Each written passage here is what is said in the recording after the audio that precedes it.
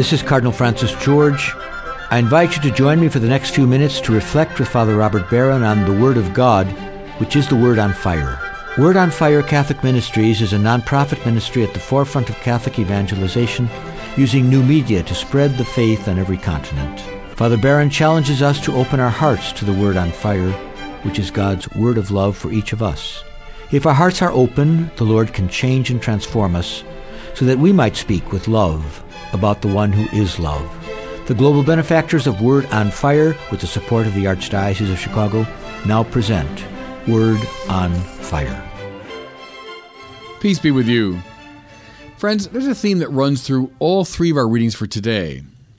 A theme that I commented upon briefly last week.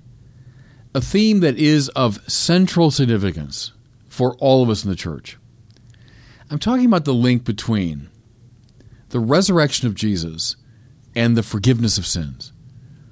Paul said, if Christ has not been raised, you're still in your sins. Jesus sends the church on mission for the forgiveness of sins. What is it about the resurrection and the forgiveness of sins? Well, let's take it a step at a time. First, the resurrection. In our first reading, we hear that St. Peter stands up in the Jerusalem temple and delivers a magnificent sermon. In fact, a sermon, I would say, a model for any preacher today. In admirably clear language, he reminds the people of their sin. Listen. God has glorified his servant Jesus, whom you handed over and denied in Pilate's presence. You denied the holy and righteous one and asked that a murderer be released to you. The author of life you put to death. Now, can I suggest to you, that is not a man who is pulling punches. That is not a preacher who is tickling the ears of his audience, telling them what they want to hear, complimenting them on their virtue. No, this is a man who is risking a riot. The one thing people don't want to hear, I don't care who they are, I don't care what their social status is, I don't care what their age, their gender, the one thing people don't want to hear is that they are morally corrupt. You can say a lot of things about people, but when you suggest that they've done something morally wrong, they don't like it. Trust me. Well, St. Peter lays it on thick. You killed the author of life. This is not a minor offense we're talking about. This is not a little, problem that needs gussying up. You killed the author of life. That means you have stood athwart God's purposes.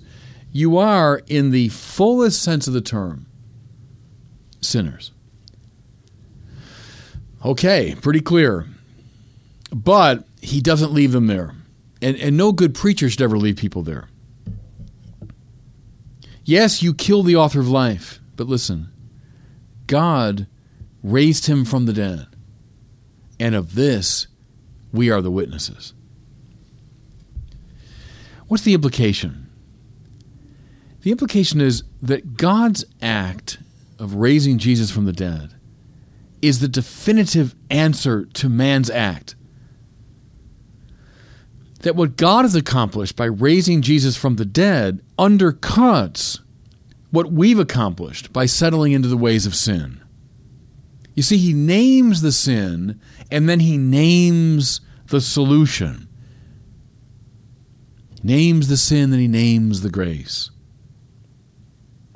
Now, can I leave you just in suspense for a second, because I'll come back to this point.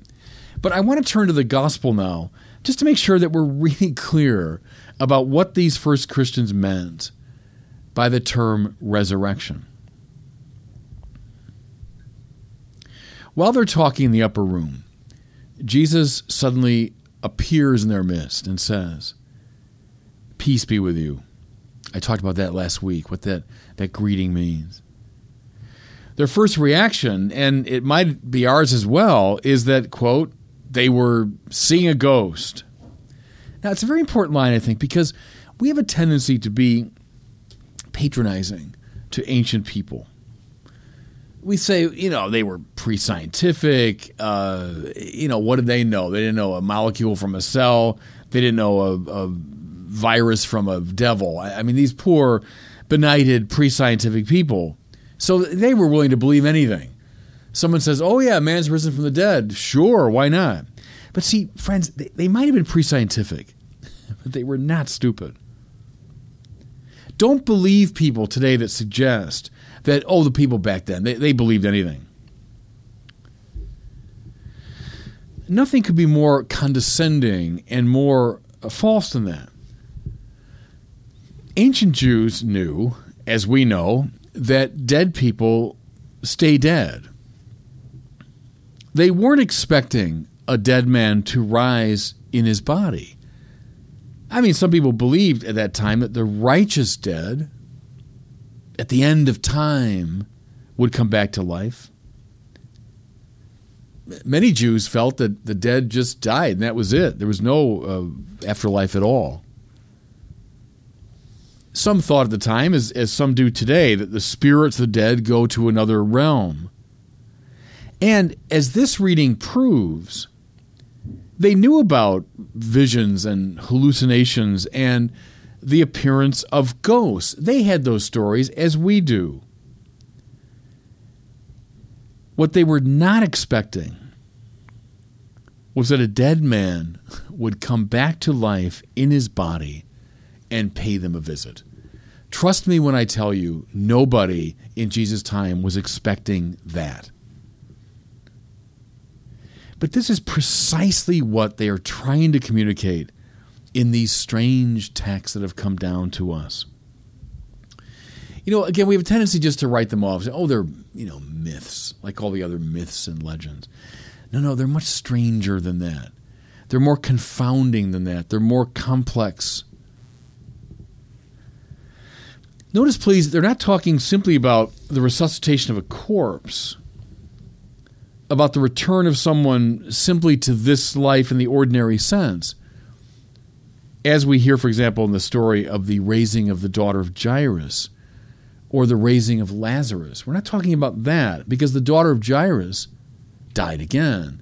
Lazarus would die again. They're not talking about someone who has returned provisionally to ordinary life. The fact that Jesus passes through doors gives that away. He somehow belongs to another dimensional system, we might say. To use biblical language, he belongs to the realm of heaven, at least to some degree. But at the same time, and the reading wants to be very clear about this, at the same time, they're not talking about a ghost or a disembodied spirit, still less of a symbol. Notice, please, how shockingly realistic the language of Luke's account is. Jesus says to them, "Look at my hands and my feet, that it is I myself. Touch me and see, because a ghost does not have flesh and bones, as you can see that I have." Extraordinary claim, isn't it? He's not saying, I'm a symbol that my cause goes on, or I'm a literary device that convinces you that my teaching should continue. No. He says, look at my hands and my feet, that it is I myself. It's very Jewish, isn't it? Jews didn't believe in the body-soul dualism of the Greeks, for example. It is I myself always means an embodied presence. That's why at the Eucharist, when the Lord says, this is my body, he doesn't mean, my body is opposed to my soul. He means that's me. So look at my hands and feet. It's I myself. Then touch me and see. Because a ghost does not have flesh and bones, as you can see that I have. And then I love this, because it always strikes me as comical. While they were still gawking at him, utterly incapable of taking this in, he says with almost comical laconicism, "I've got anything here to eat?" This the most dramatic moment in human history. the appearance of the risen Jesus. The disciples are overjoyed. They're in awe. They can't speak. They're so overwhelmed. And what does he say? You got something here to eat? What we might say when we come to visit a friend. Symbols, ghosts, and disembodied spirits don't ask for lunch. That's the point.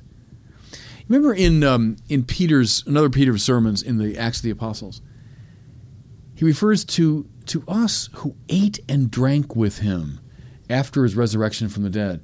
It's very telling language, isn't it? I mean, he knows what might be in people's minds, that when they use the language of resurrection, it might be some symbolic terminology. No.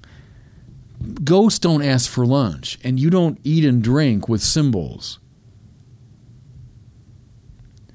And see, in all of this, the real drama of the resurrection is on display. In Christ, friends, that's the heart of it. This is the heart of it. In Christ, God has gone to the very limits of God-forsakenness, into our fear, into our dysfunction, into our sin, and into our death. He had gone there in order to find us and to bring the divine life even to those furthest reaches of rebellion and alienation. That's the mystery of the cross. Not vaguely, not abstractly, not as if, but in this embodied state, God goes into God-forsakenness. Then in the Holy Spirit, he brought Christ back from the dead, and the implication is, and us with him. Do you see now why the bodiliness of Christ matters so much? This was a full-scale rescue operation. He didn't want to extricate us from matter as though from a prison. Plato would speak that way. No biblical person would. God created matter, and he likes matter. He didn't want to save us in the abstract. He wanted to save us in our totality. That's why the bodily resurrection of Jesus matters so much. Now, go back to St. Peter and to that question I left in suspense for a little bit. Why does this involve the forgiveness of sins?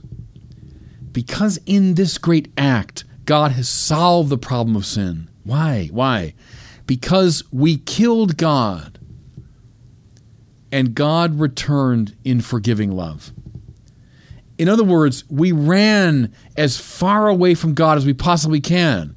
You killed the author of life. You see the power of that line now from St. Peter. You killed the author of life. But God pulled us back. And that means there's nothing that can separate us from the divine love except our refusal to accept it. And this is precisely why the risen Jesus says in the gospel for today, "Thus it is written that the Christ would suffer and rise from the dead, and that," listen, "repentance for the forgiveness of sins would be preached in his name to all the nations, beginning from Jerusalem." Friends, same message, same mission today. The resurrection of Jesus means the forgiveness of sins. And that is still the task of the church, to announce this good news. And God bless you. I hope you were moved today by the Word on Fire. I pray that together we might become a people on fire with love for God and neighbor, here in Chicago and wherever these words are heard. Until we join Father Barron again next week, I'm Cardinal Francis George, and I pray that God will bless you and those you love. 4 years in the making, and it's finally here. Our new Catholicism documentary series, book, and study program are now available to order online at CatholicismSeries.com. Will you help me introduce this epic film series to your parish, school, family, and friends? Catholicism is an unprecedented adventure around the world and deep into the faith. Learn more at CatholicismSeries.com or call 1-866-928-1237. That's 1-866-928-1237. 1237.